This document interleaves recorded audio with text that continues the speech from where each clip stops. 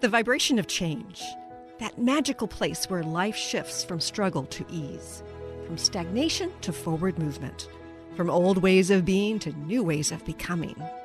Yes, it can seem rather elusive to get there, but when you are in it, you feel it down to your very core, and it can positively affect everything in your life, from your relationships to your health and well-being, from your career path to your abundance, from the quality of your inner connection to the fullness of your self-expression.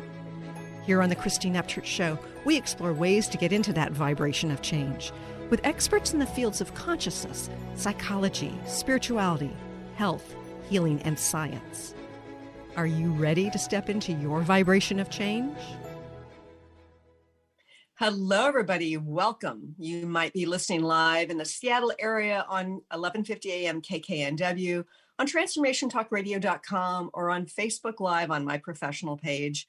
You might be listening after the fact on one of the dozens of podcasts that sends up, or on my YouTube channel. We're getting videos up to the YouTube channel after the shows are done now, thanks to Kyle. But wherever you're joining us from, whenever you're joining us from, we're going to have a good conversation today. And I want to say hello and thank you to the people behind the technology, Benny at KKNW. Hi, Benny. Hi there, Christine, and it's good to be back. Sorry, I missed you last week. Oh, well, I missed you too, Benny, but I hope you were doing something fun. Well, for the most part, I traveled a little east to Montana, visited some of my girlfriend's family for some events. And other than that, that is a wonderful looking little crystal you have behind over your right shoulder. And it's not little, if everyone's Benny, watching. Wait. Oh, here we go. It's got a light in it. Yeah. Shut the front door. I know. That's amazing. You need to leave it on. Yes, okay, I will. All right, thanks. And Jacob, is that you over there? That's right. How are we doing today? Good, thank you. Thank you for doing all that you're doing behind the scenes and getting the video to us after the fact. Oh, of course. You know, folks, if you've been following me for any length of time, if you've been listening to my show, you know that I have a penchant for those who question beliefs. In this era of political correctness, where you have to worry about what gender pronoun you're using, or with certain health situation going on with the phrase, follow the science, when in fact you're not allowed to explore it, disagree with it without getting censored. In this era when so much of what we hear on the news, even in journals reporting science, relates to industry, relates to money. Same thing's true in our political situation. So the question becomes, do we just accept these background belief systems, or do we start to question them? And you know my answer to that. And our guest today is one of those people who is bucking against the system in a variety of ways.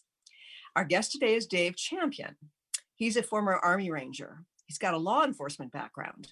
In the private sector, Dave is a businessman turned journalist, and he hosted his own radio and television show for, nearly 2 decades. He's a physiologist. He's got a doctoral degree in political philosophy. Oh, that sounds fascinating. And he's got an extensive background in legal studies. In other words, he's been interested in a lot of different things, and he's taken deep dives into all of them. He's a public speaker. He's got several books out. And he has focused a lot on our United States Constitution, the Second Amendment, the 14th Amendment, the 16th Amendment.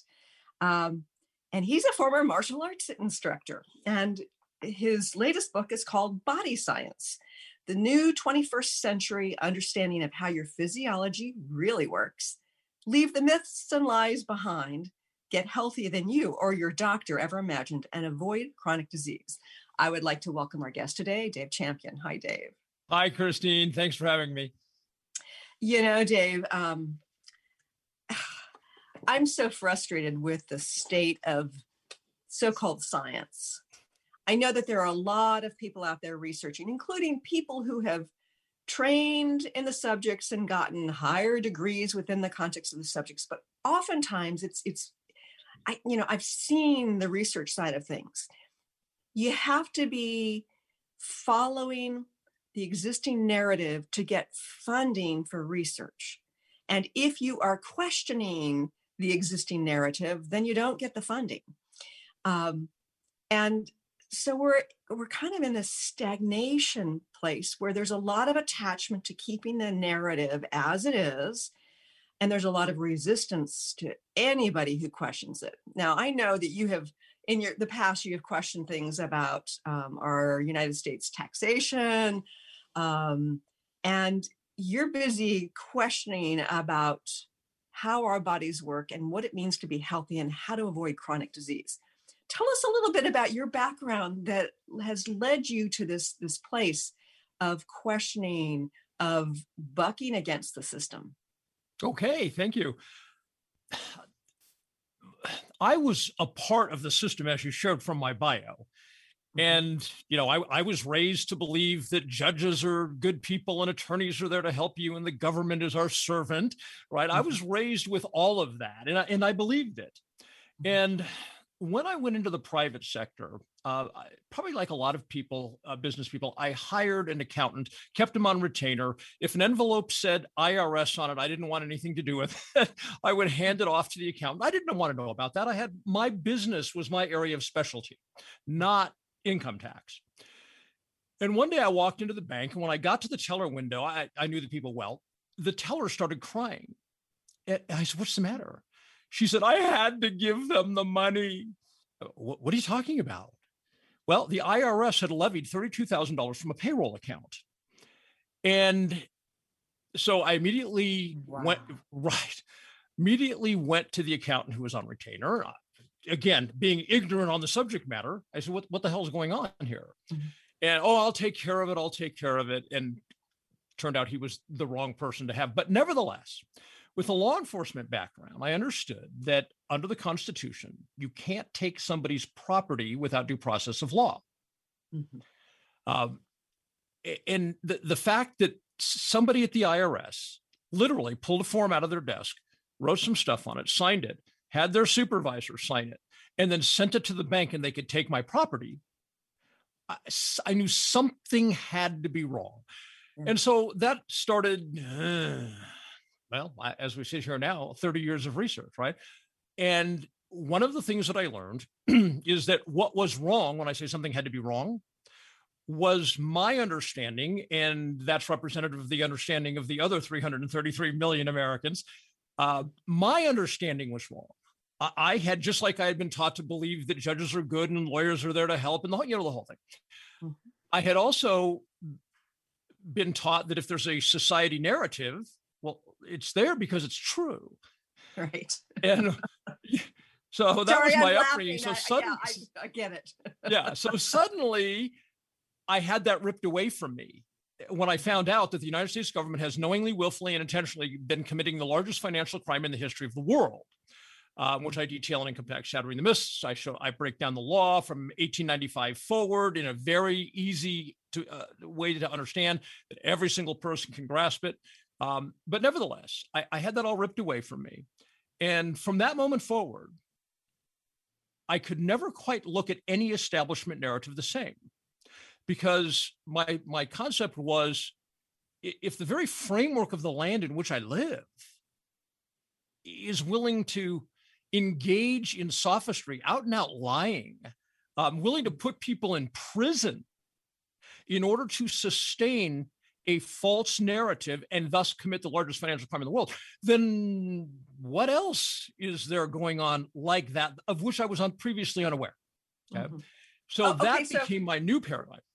Okay. So I'm really curious, what, in a nutshell, I know that the focus is more on the physical well-being, but I'm curious, in a nutshell, what is it that the United States government isn't supposed to be doing relating to taxation that they are doing? They're not doing anything that they shouldn't be doing, except promoting a false narrative, and everybody's buying into it. Okay. And they're using the court system, they're using the Department of Justice, tax division, and so forth, to punish. There are people who think they owe the tax and don't pay it. And of course, they're going to be vulnerable to that.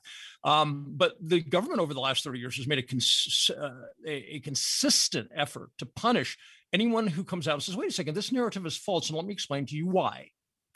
Mm-hmm. But the actual tax law, this is something I it's difficult for a lot of people to grasp. The statutes are absolutely constitutional. The regulations are absolutely constitutional. The Treasury orders, the Treasury decisions, and so forth, same thing.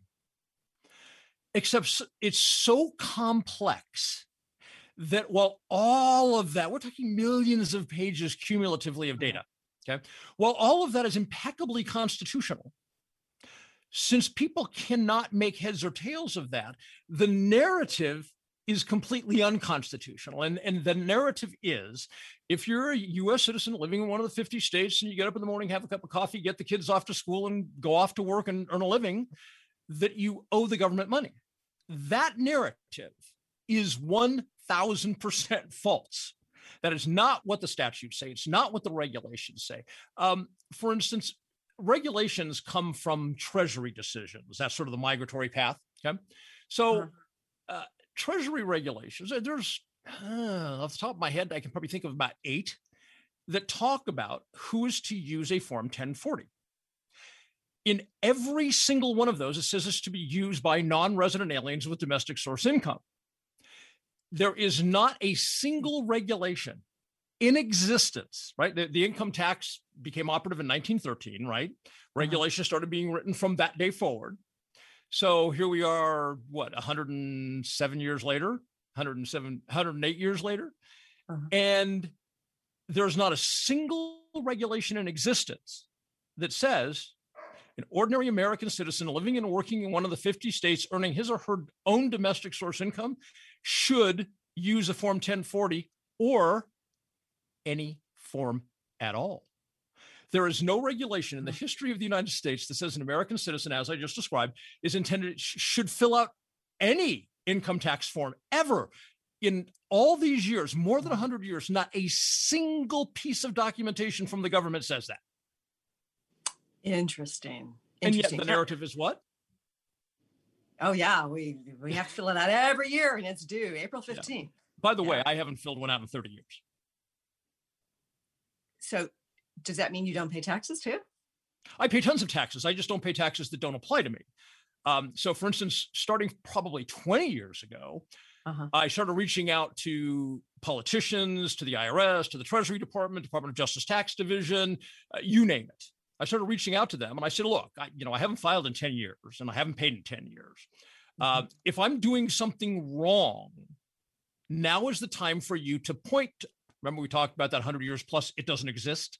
Now is the time for you to pony up. If a document that says an American citizen, getting up in the morning, doing my thing, earning a living, earning my own domestic source income, now is the time for you to tell me exactly where you say in authoritative documentation that I owe income tax, that I need to file a 1040. By the way, I'd love to see a regulation, if you don't mind, that says that a person such as me is supposed to use a 1040. Of course, I know these things don't exist, but I started reaching out and saying, this is the time to pony up. Don't try and take me to trial or do any of that crap, because I'm asking you right now where it is. Because if you can provide it, then I'm wrong, and I'll start filling out returns and paying taxes. Well, here I am 20 years later. Interesting. Now, Dave, can I say one thing? Yeah, absolutely. Okay. There's 1,000 wrong arguments out there. I want to be very clear about that. Chapter 14 in the book details, it's called The Good, Bad, and the Mistaken is the name of the chapter. Okay. And it talks about some of the most prolific, inaccurate arguments as to why people don't need to pay income tax. Okay. So I want to prepare your audience. If they just go out and start looking for an argument against paying income tax, there's so many bad ones, inaccurate ones, that they're probably going to get into trouble. So, and the only real argument is the law. Okay. What the law really says.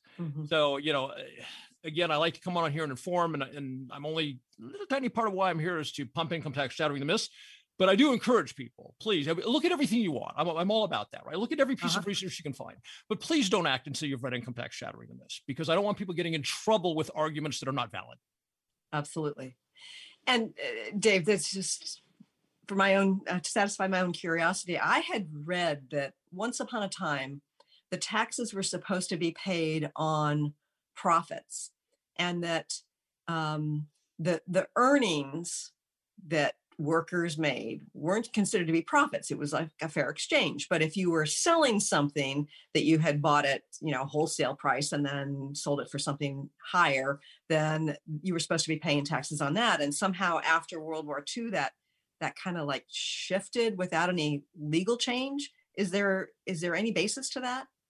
Well, the court has said, the Supreme Court has said on a number of occasions that what constitutes income for the purpose of income tax is profits separated from capital. Okay?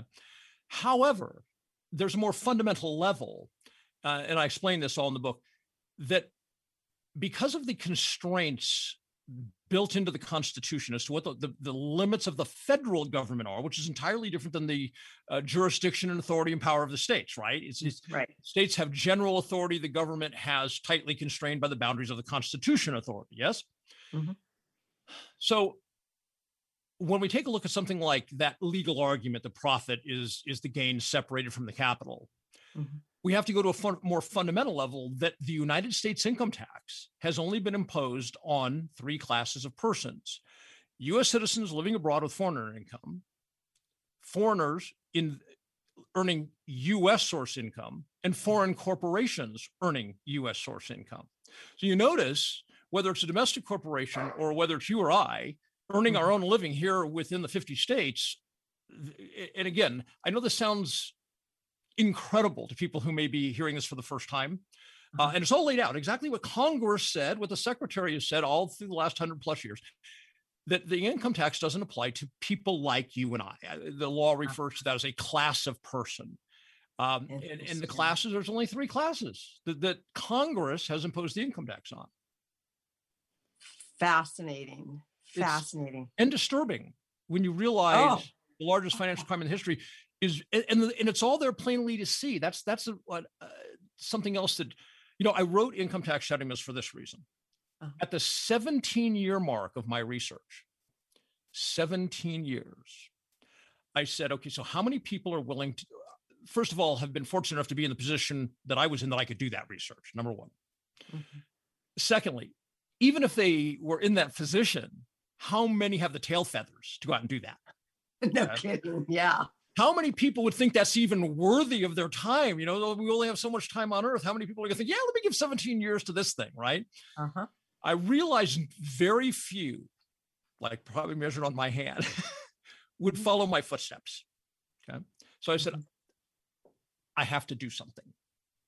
And that something was to write a 408-page book called Income Tax Shouting the Myths, which distills the kind of things we're talking about today down to something that every single American can understand.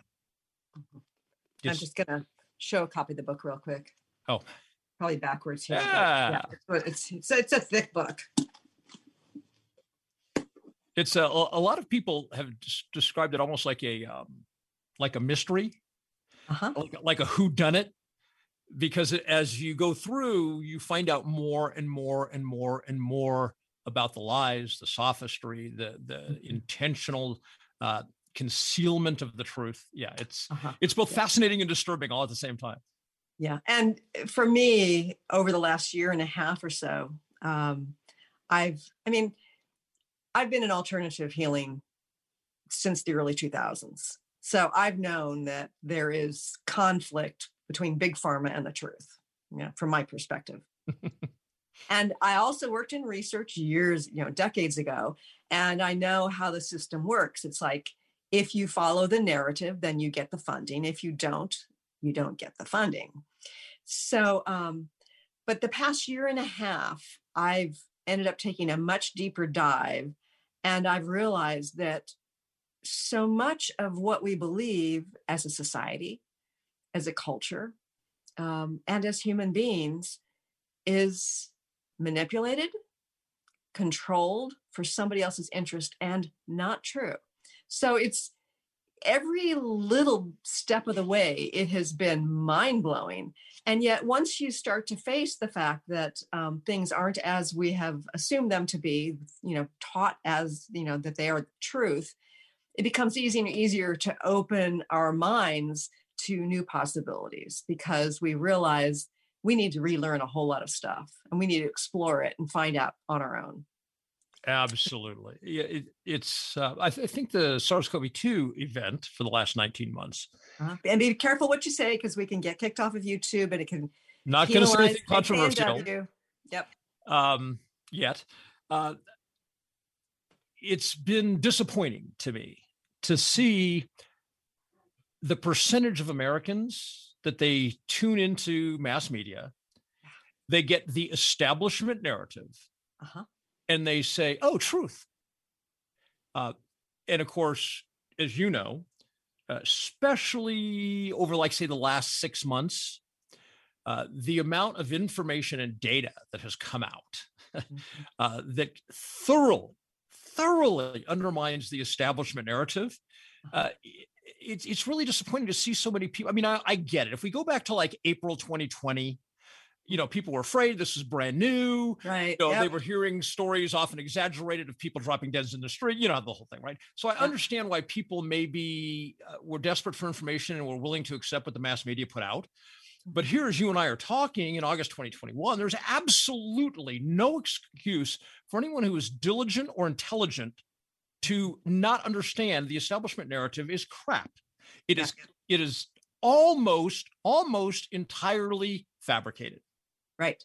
And that is probably the most audacious thing about it. It's not, the establishment scientists have a perspective, and then there are these alternative scientists who have a different perspective. We're talking about people who have been in the established science for a long time, who've been screaming from the rooftops for more than a year. Nobel laureate who said things, that it is fabricated and it is dangerous. I mean, there's so much information out there, and yet with the censoring, with the mainstream media narrative, there are a lot of people who don't have access to this other information. Yes, they should be able to find their way to it, but it seems like people are just, they want to stay in their comfort zone. And so much of this has been kind of created based on fear. And I think about the taxation situation too. It's like, how many of us want to risk questioning that and bucking against the system? Because, the IRS is scary, right? We have a lot I hear of it fear all the time. Yeah. I have wondered many, many times over the last 11 years since Income Tax Shenanigans was published. I've wondered, I wish I had a counter that would tell me how many people have declined to read it simply because the very idea of becoming educated in that subject terrifies them. Mm-hmm. And to me, again, I guess this goes back to my upbringing. That's not being an American. Right. That's not being a founding father type person. That's being a sycophant. That's overused phrase, sheeple, right? Right. Yeah. And so I think there's, like you say, fear is so tied up in the rejection of even being willing to consume alternative information. By alternative, I don't mean alternative like alternative medicine that some of it's good, some of it's not so good, right? Some of it's valid, some of it's not. We're only talking about alternative from the establishment narrative. Yeah. So somebody says, well, wait a second. The establishment says X. Now I'm afraid to look at Y. Mm-hmm. I'm disappointed in my countrymen. I am too. And for a long time, I thought, as a former research statistician, I used to design and analyze clinical trials. I've co-authored articles in peer-reviewed medical journals. I know how to read these articles. I did deep dives. I've probably spent, 1,000, 1,500 hours over the last year and a half. And even talking about this thing that people put on their faces, there's so much evidence that it not only isn't helpful, but it can be detrimental to a person's health. But oh my goodness, just even suggesting that to, as somebody who believes in that, it's kind of like you're threatening their religious faith or something. Oh, absolutely. I've got a video. You might want to take a look at my YouTube channel and find it. It's called Pro-Mask Equals Science Denier. Okay. And I didn't even get into all of the studies because this video came out maybe 3 months ago. So we were well past the need for science because we could simply look at objective statistics. Okay. Yep. Because as you well know, for every credible study concerning the efficacy of masks or lack thereof, there is a contrary study existing now, suddenly in the last 19 months, right? Right. But so I wanted to stay away from that and help people understand. So what I did is I compared locations with mask mandates where they had nearly 100% compliance, then locations with no mask mandates. Right. And I showed that the trend of the virus was the same in all locations. And I pointed out that if a mitigation measure is applied in locale A and applied in locale and not applied in locale B, and they have the same exact outcome, then clearly the mitigation measure was not relevant. And then I reverse it and talk about how then you take the measure away. You had it in place, you take the measure away, and the adverse of what you claimed would happens. Yeah.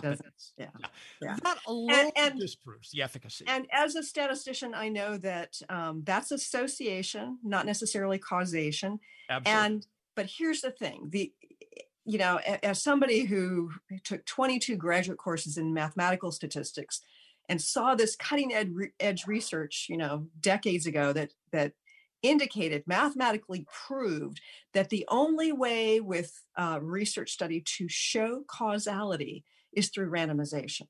And there have been numerous randomized controlled trials, including one that's looking at the current virus and the thing on the face. And the evidence is just incredibly clear, really clear statistically, that it doesn't help. And yet people have great attachment to it. I really want to get into the physiology and your deep dive into health and chronic illness. We're going to take a quick break, but stay tuned for more with a fascinating Dave Champion here in just a few moments. This is Peggy Snow, practitioner at Stellar Reflections, with a Stellar Reflections Minute. So many people these days are trying to find ways to relieve their stress. What happens to our breathing when we're feeling overwhelm and stress? When we tune in, we realize that we're either holding our breath or taking very shallow breath to signal the body that all is well, which most of the time it is. Sometimes all that is needed is a nice, deep breath to break the cycle. First, exhale to get all the stale air out by engaging the abdominal muscles and blowing gently. Next, take a nice full breath in, feeling it fill your body all the way down to your hips. Release fully and enjoy the freedom of movement. Notice how your body feels. Do you feel refreshed? Calmness is only a breath away. This has been a Stellar Reflections Minute. For more information about what we offer at Stellar Reflections, visit us at stellarreflections.com or call 425-999-9836. That's 425-999-9836. The vibration of change, that magical place where life shifts from struggle to ease, from stagnation to forward movement, from old ways of being to new ways of becoming. If you're like I am, it can be rather elusive to get there, but when you are in it, you feel it down to your very core, don't you? And it can positively affect everything in your life, from your relationships to your health and well-being, from your career path to your abundance, from the quality of that inner connection to the fullness of your self-expression. On the Christine Upchurch Show, we explore ways to get into that vibration of change with experts in the fields of consciousness, psychology, spirituality, health, healing, and science. Join me, Christine Upchurch, every Friday at 11 a.m. Pacific Time, 2 p.m. Eastern Time on KKNW AM 1150 and Transformation Talk Radio, and learn new ways to step into your vibration of change. Welcome back to the Christine Upchurch Show here in KKNW AM 1150 in the Seattle area, TransformationTalkRadio.com around the world, and of course on Facebook Live. I'm talking to Dave Champion. Fascinating conversation. I'm sure we could talk for hours. I love the fact, Dave, that you buck against the system, not for the purpose of bucking against the system, but because you are a truth seeker and you don't allow your exploration to be modified based on an existing narrative. So more power to you. You wrote a new book called Body Science, and it's it's interesting because it too bucks against narratives about health and well-being. What led you to this particular research? I was in the gym one day. And by the way, I should say I had been gaining weight. This is going back several years ago now. I was gaining weight. Now I couldn't understand why. I couldn't diet it away and I couldn't work it away in the gym. So I'm in the gym one day and I look across and I see this figure. And I said to myself, is that Sean? Nah, that can't be Sean, because if that was Sean, that's half the man he once was, right? He used to be very obese. Suddenly he turns around and, oh my gosh, it's Sean. So I went over there, excuse me. And I said, what? How did this occur? So he starts telling me about this thing called keto, right? Mm-hmm. And he's telling me he eats 80% fat and so forth. And of course, being completely ignorant of the subject matter at the time, I'm listening to him and I'm thinking in the back of my head, oh, come on, I wasn't born yesterday, right? Anyway, but I'm looking at these results, yes? Right. The guy had lost 100 pounds. Wow. And so I got home and I told Jan, I said, look, I just had this very weird experience at the gym. I'm going to start researching. Of course, she knows what that means. I'm going to be absent for weeks. Anyway, I did. I started doing the research. And my first year of research was, is this true? Okay. Are people eating this thing called keto? And are they dropping weight? My second thing was, is it safe? Are you going to get sick and die? Something like that. Okay. So I did about 3 weeks of research. Every day when I was done at work, I'd spend 3 or 4 hours doing the research. And about 3 weeks later, I told Jen, okay, the conclusion is, yes, it's factual. This is a universal outcome, and it appears to be safe. If we want to do this, nothing bad is going to happen. Okay? Mm-hmm. Well, that was the beginning, but my personality type is I can't just rest there. Okay. I need to understand the why. Okay. Uh-huh. Why is this happening? What is the underlying science of it? Mm-hmm. And thus started a year plus of honestly obsessive research, right? Because that's how I get with research. I cannot stop until I reach that point where I understand the subject matter through and through. Okay. Yeah, you and I have that in common. Okay, so you know what I mean, right? Yes. Yeah. So eventually, what I found out was that the vast, vast, vast majority of what's been put out by the government, mm-hmm. by organizations like the American Heart Association, the American Diabetic Association, literally since the late 50s, early 60s, virtually everything they've put out is scientifically inaccurate. At least the things that matter. Okay. And then I couldn't help but notice, as we look at this time frame, okay, from like say 1960 forward, we look at the events in the narrative, that word again, right? That the narrative served not the American people. The narrative served 3 primary entities: big food, big med, and big pharma. Every single falsehood they put out over 50 years, which was virtually everything they put out, it all profited those 3 entities. And then, of course, I went and I did further research, and I found out some of the biggest investment houses, some of the biggest monetary funds, some of the wealthiest people in the world, they're all financially involved in all 3 of those. Mm-hmm. So individually, they make hundreds of millions or billions of dollars from big food, which then takes the people, the injured, the victims, to big med. Mm-hmm. And then as they're sitting in the office of big med calls in big pharma, right, to solve the problems that were created by the lies in the first place. Yep. Yeah. And so really what caused me to write Body Science was the same reason that I had to write Income Tax Shattering the Myths. I said, okay, so the amount of time, effort, and cognition, you have to be able to make sense of what you're looking at. You talked about that a little bit ago. I'll tell you a quick story in a minute about reading research studies. And so I realized I needed to explain this all to me, how human physiology really works, okay?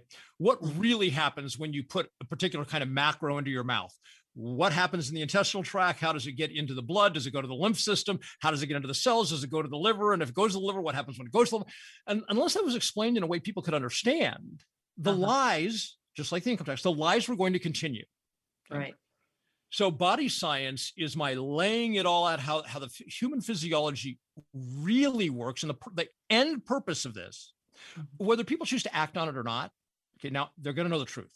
So from that moment forward, when they close that final page of body science, they will never, ever, ever, ever again be able to be fooled by the establishment, because they'll know how their body truly functions as far as things like nutrition and metabolism are concerned, and disease. It's interesting. I've got a brief story about big food. When I worked as a research statistician, I've worked as a statistician in several industries. I worked with another statistician who used to work at probably the biggest food company in the industry. And she said that they had an entire division called the food additive division. And it was so secretive that they had armed guards at the entrance to it. You had to have a special pass to get in there. And she said these food additives were designed to make you crave more food in general, crave certain foods in particular, and also to gain weight. Oh, so I'm not surprised. Sorry, I just, I had to share that story because it was so shocking to me as a statistician, because really with statistics, you're trying to find, truth in data, that if you're doing your job well. And so to hear about that kind of manipulation, and of course there are statisticians, supporting that aspect of industry, it's just incredibly disturbing. Okay, so can you share one of the lies or misconceptions that we've been taught about how our bodies work relating to food? Sure. I think probably one of the ones that I'm so tired of hearing, and it's so prolific, is your body weight is controlled by calories in, calories out. Okay. Right. Absolute falsehood, and has been proven false time and time again in studies. It's and probably perhaps more injurious than that. Saturated fat causes heart disease. Right. Saturated fat is incredibly helpful. And a quick story that people will find in more detail in body science. Ansel Keys, who most people today don't know who he was, but he was a household name back in like the 60s and 70s and 80s. And he came up with this hypothesis that saturated fat creates heart disease. Right. And when he did his research in Europe, we far too late after the fact, we found out from his research assistants that he would have entire communities fill out questionnaires. And if the questionnaires didn't support his hypothesis, he would throw it in the trash. He would throw them in the trash and tell his research assistants they lied. Okay. So we found out decades and decades later about that. The other thing we found out later was that his research was financed by the sugar industry. Okay? So what was happening was people were starting to talk about and question whether America's growing proliferation of heart disease and heart attack, which back in the 60s was seen as traumatic, right? It's like, oh my God, that was the big thing then. Oh my God, older men are they're getting heart disease and they're dying of heart attacks. That was a huge issue. So people started to wonder if it was actually the sugar. So the sugar industry's way of fighting back in the late 50s is they funded Ansel Keys.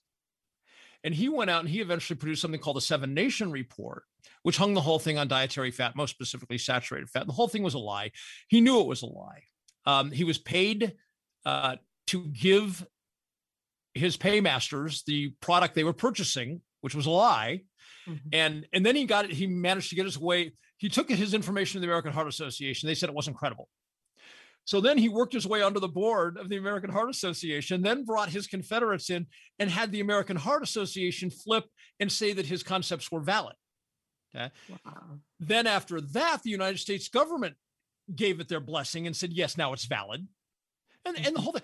And we found out after the turn, just 5, 6, 7, 8 years into the 21st century, when some decades-long studies finally came to fruition, that there was no evidence to support any of it.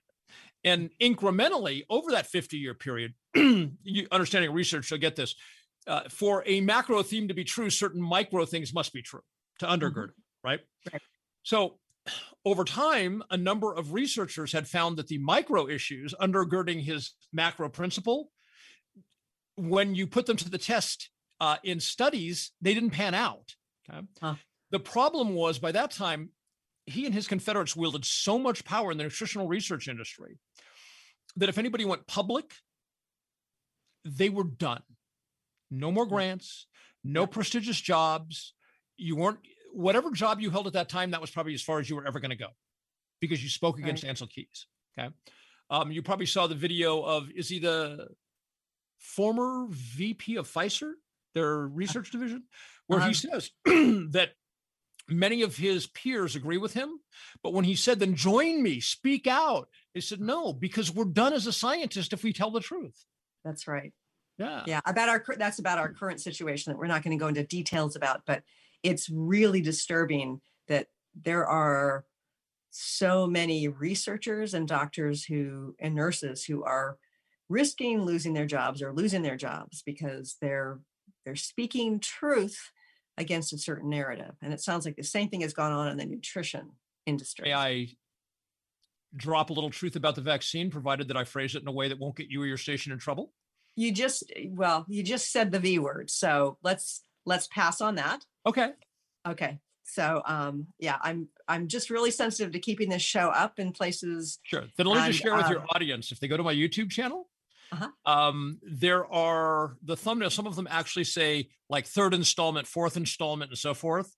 Because I've been doing a series on the vaccines, and YouTube has not taken anything of mine down because they are buttressed with massive amounts of evidence. And then I always say, so it appears to me that, right? Because if you declare it to be true, then they'll take it down. Yeah, I think that you've been very lucky. So let's put it that way. Yeah. So, but folks, just so you know, up on the Academy of Divine Science, if you get up there, I've got censored interview that's up there. And if you decide that you want to get up there and listen to the various interviews, you get all these different teachers and presenters and get to learn everything about, all these things about spirituality to UFOs to health and well-being. You can sign up. It's a subscription-based service. If you put in my last name, Upchurch, you'll get 10% off. Just, I meant to mention that at the beginning of the show. But anyway, yes, you have to go to platforms. You have to go to platforms that aren't going to be censored in order to find your way to truth most times these days. I would like to make one statement of principle that does not involve science. To make a well-informed decision about whether a particular substance at a particular time in history that is addressing a particular pathogen, to make an informed decision as to whether that course of action is in your best interest or not in your best interest, is not being anti-vax. Oh, absolutely. I just want to be very, you know how the narrative on the other side goes, right? Right. If you say this thing is not, I don't deem this after hundreds and hundreds of hours of research, I don't deem this in my best interest, then what the other side brands you. Of course. Yeah. Of course. Yeah. And but that's we digress. Okay. So what about the Framingham heart study? Because I used to live in Massachusetts when that was underway years ago. I know that there's been a lot of stuff that has been talked about as truth based on that. And I've also heard that the truth was never released, or it wasn't released from there properly. Do you have perspective on what they found about heart disease on the Framingham heart study and how that was done? Okay, so I guess we should tell the audience that in a study like this, it tends to indicate either that something is not so. It is, it cannot tell us whether it is so or not. or it tells us that something appears to be so. Okay, and that's right. the variance. Okay, so Framingham was inconclusive on dietary fat and heart disease. Okay. I think the important thing about Framingham and the fact that it was inconclusive is that based on the narrative up until the conclusion of Framingham, it should have been a slam dunk that dietary fat was confirmed by the study to result in heart disease. It should have been, if the narrative was true, a slam dunk. Sure. It turned out to be inconclusive as far as Framingham. Right. And as a statistician, you basically, if you design a study well, you design it so that there are lots and lots of subjects so that you have a very small risk of saying, we don't detect a difference here, when in fact there is a difference. So basically a huge study like that, if it was inconclusive, then you can assume that there really isn't an aspect of dietary fat that was increasing your risk of heart disease. So sure, exactly so. Yeah. And what about cholesterol? What about cholesterol? What about it specifically? Is it bad? Is elevated cholesterol a problem? Okay, so now we need to enter a discussion of ketosis. Okay. You're familiar with that? Yes. Okay. For the sake of the audience, ketosis, there's only two hemispheres of how you can fuel your cells. Glucosis, which is a name I had to make up in body science, because in all of scientific history, the system of fueling your cells where they use glucose was never named. I didn't realize that because it made perfect sense when I was reading it in your book. Yeah. So there's two, the southern and northern hemisphere. There is no third hemisphere. It's either glucosis or ketosis. So glucosis, the again, establishment narrative is glucose is the intended fuel for our cells. It's how our bodies were intended, whether people want to consider it to a designer evolution, whatever, they're intended to function by fueling through glucose. Okay. That is an absolute fabrication. That is like everybody owes the income tax. It's like dietary fat causes heart disease. It's a complete fabrication. In fact, when you live in glucosis, the only reason the cells are burning glucose is to get the glucose out of your system. Okay. There's a baseline of glucose that's used for definitely to arguably three things in the body, okay, in trivial amounts, right? But there's a baseline, so it's always available. Anything over baseline is considered poison by the body. So when people eat, say, the standard American diet, and their blood glucose is consistently high, the body has several mechanisms to get rid of that. I describe that as the hepatic lipid system in the book. I had to give that a name too, because that from point 1 to point 100, this whole sequence of events, science had never named that. So I had to, again, give it a name so people could talk about it, right? So, but the hepatic lipid system has the liver has its limits on how to cope with excess glucose. But our 100 trillion cells, each one of them is an incinerator. So what the body does is it says, we got to get rid of this glucose, and it shoves the glucose into the cells, and the mitochondria oxidizes it, burns it for energy. And that is considered normal, when in fact, it's like using an incinerator to burn the trash. Okay. The other hemisphere is ketosis, in which the body runs almost predominantly on fatty acids and to a lesser extent ketone bodies. The brain almost exclusively ketones at that point. So back to your question about cholesterol, now that we have this framework. When you are keeping the 100 trillion cells of your body in a toxic state by forcing them to incinerate garbage every single day, all day long, high cholesterol is a problem. Because it's being produced to try and solve an unsolvable problem. Okay.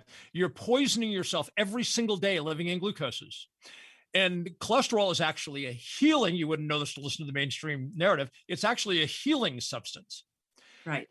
So, but what happens is the more sick your cells become, and I want to clarify the cells, that eventually manifests itself in things like heart disease and type 2 diabetes and hypertension and insulin resistance and all of that, right?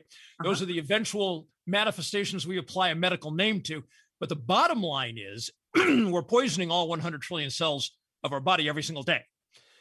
Now, when you stop doing that and you move into ketosis, where now the cells are burning what they were originally intended to burn, which is fatty acids. Okay? There's no residue. There's no junk. They're no longer incinerating garbage. They're incinerating, we'll say, like a jet consumes jet fuel, right? Mm-hmm. That's how they're running now with that sort of efficiency. And that's why people in ketosis, their inflammatory numbers are virtually zero. They bottom out, right? Their body has virtually no inflammation. You know the consequences of inflammation. Right. So then what happened when you have high cholesterol there, which there's a certain class of people who live in ketosis called lean mass hyperresponders, a term created by Dave Feldman. They have extremely high LDL cholesterol. But their VLDL or their remnant cholesterol is very, very low. And remnant cholesterol is really what it's all about. So there are literally people who are incredibly healthy. Their remnant cholesterol is down at like 11, 10, 13, 14, which is incredibly helpful. But their LDL is like 700. Okay. Wow. Yes. Now, obviously that's an extreme profile, but the point is they're incredibly healthy. One of the things I say in Body Science, when living in ketosis, so your body's functioning as designed, it does not produce anything that harms you or kills you, and in any quantities that harms you or kills you. It does that in glucoses because it's struggling so badly. It's thrashing around trying to find a solution. When you're in ketosis and your body's humming along, it's happy, it's satisfied, it's completely healthy, then what it produces, and in the quantities it produces, it never harms itself. Okay, so we're just about out of time. And I think in terms of how we've evolved from hunter-gatherer societies, how, in a really short nutshell, how does this relate to dietary choices? First of all, the difference between being in glucosis and being in ketosis, which hemisphere you want to be in, is 100% about what you put in your mouth. Okay. It's all about carbohydrate intake. For instance, I eat about as many carbs in a 24-hour period as most people eat in 1 or 2 bites of lunch. Okay. I've been in ketosis for years now. For the last 20 months, carnivore. Okay. The benefits have been, if I use the word astounding, I'm not exaggerating or being rhetorical. It is the difference has been going into ketosis and then choosing to go into carnivore. This has been an astounding progression of benefits. Okay. So let me ask you this quick question for those who want to avoid eating animals. Okay. Is there a way to get into ketosis? Yes. A person can live in ketosis without animal source. It's challenging because for instance, obviously, protein, amino acid peptides are used for the healing part of our body. It's really hard to get the right balance. Our bodies are genetically coded for animal flesh. So absent animal flesh, it's really hard to get the correct balance of the type of there's 23 amino acids. It's difficult to get the right balance, to get them all, and to get the right balance when you exclude animal flesh. But yes, it is possible. And there's lots of information on the web about that. Okay. Yeah. And this is very different than another interview I did with another expert, but it's fascinating. And again, his book is entitled Body Science. And I love Thank you for reading the subtitle earlier, by the way. That was very nice. Yeah. And a reality book, a DR reality book. Dr. Reality, that's the brand. Dr. Reality. Dr. Reality. Yeah. Reality. Imagine that. Speaking truth. Dave, I want to thank you for being here today. And I want to thank you for having the courage and the drive to explore truth wherever that leads you, because we need more of people like you on our planet today. So thank you. Can I mention the website before we go? Absolutely. Please do. drreality.news. drreality.news. Okay, all of my print work is available there. Yeah, thank you. And thank you all for joining us here today. I look forward to talking to you on our next show. Thanks so much for tuning in today. If you'd like to empower yourself to step further into your vibration of change, please visit my website at christineupchurch.com, where you can learn more about my insights, upcoming events, and private sessions.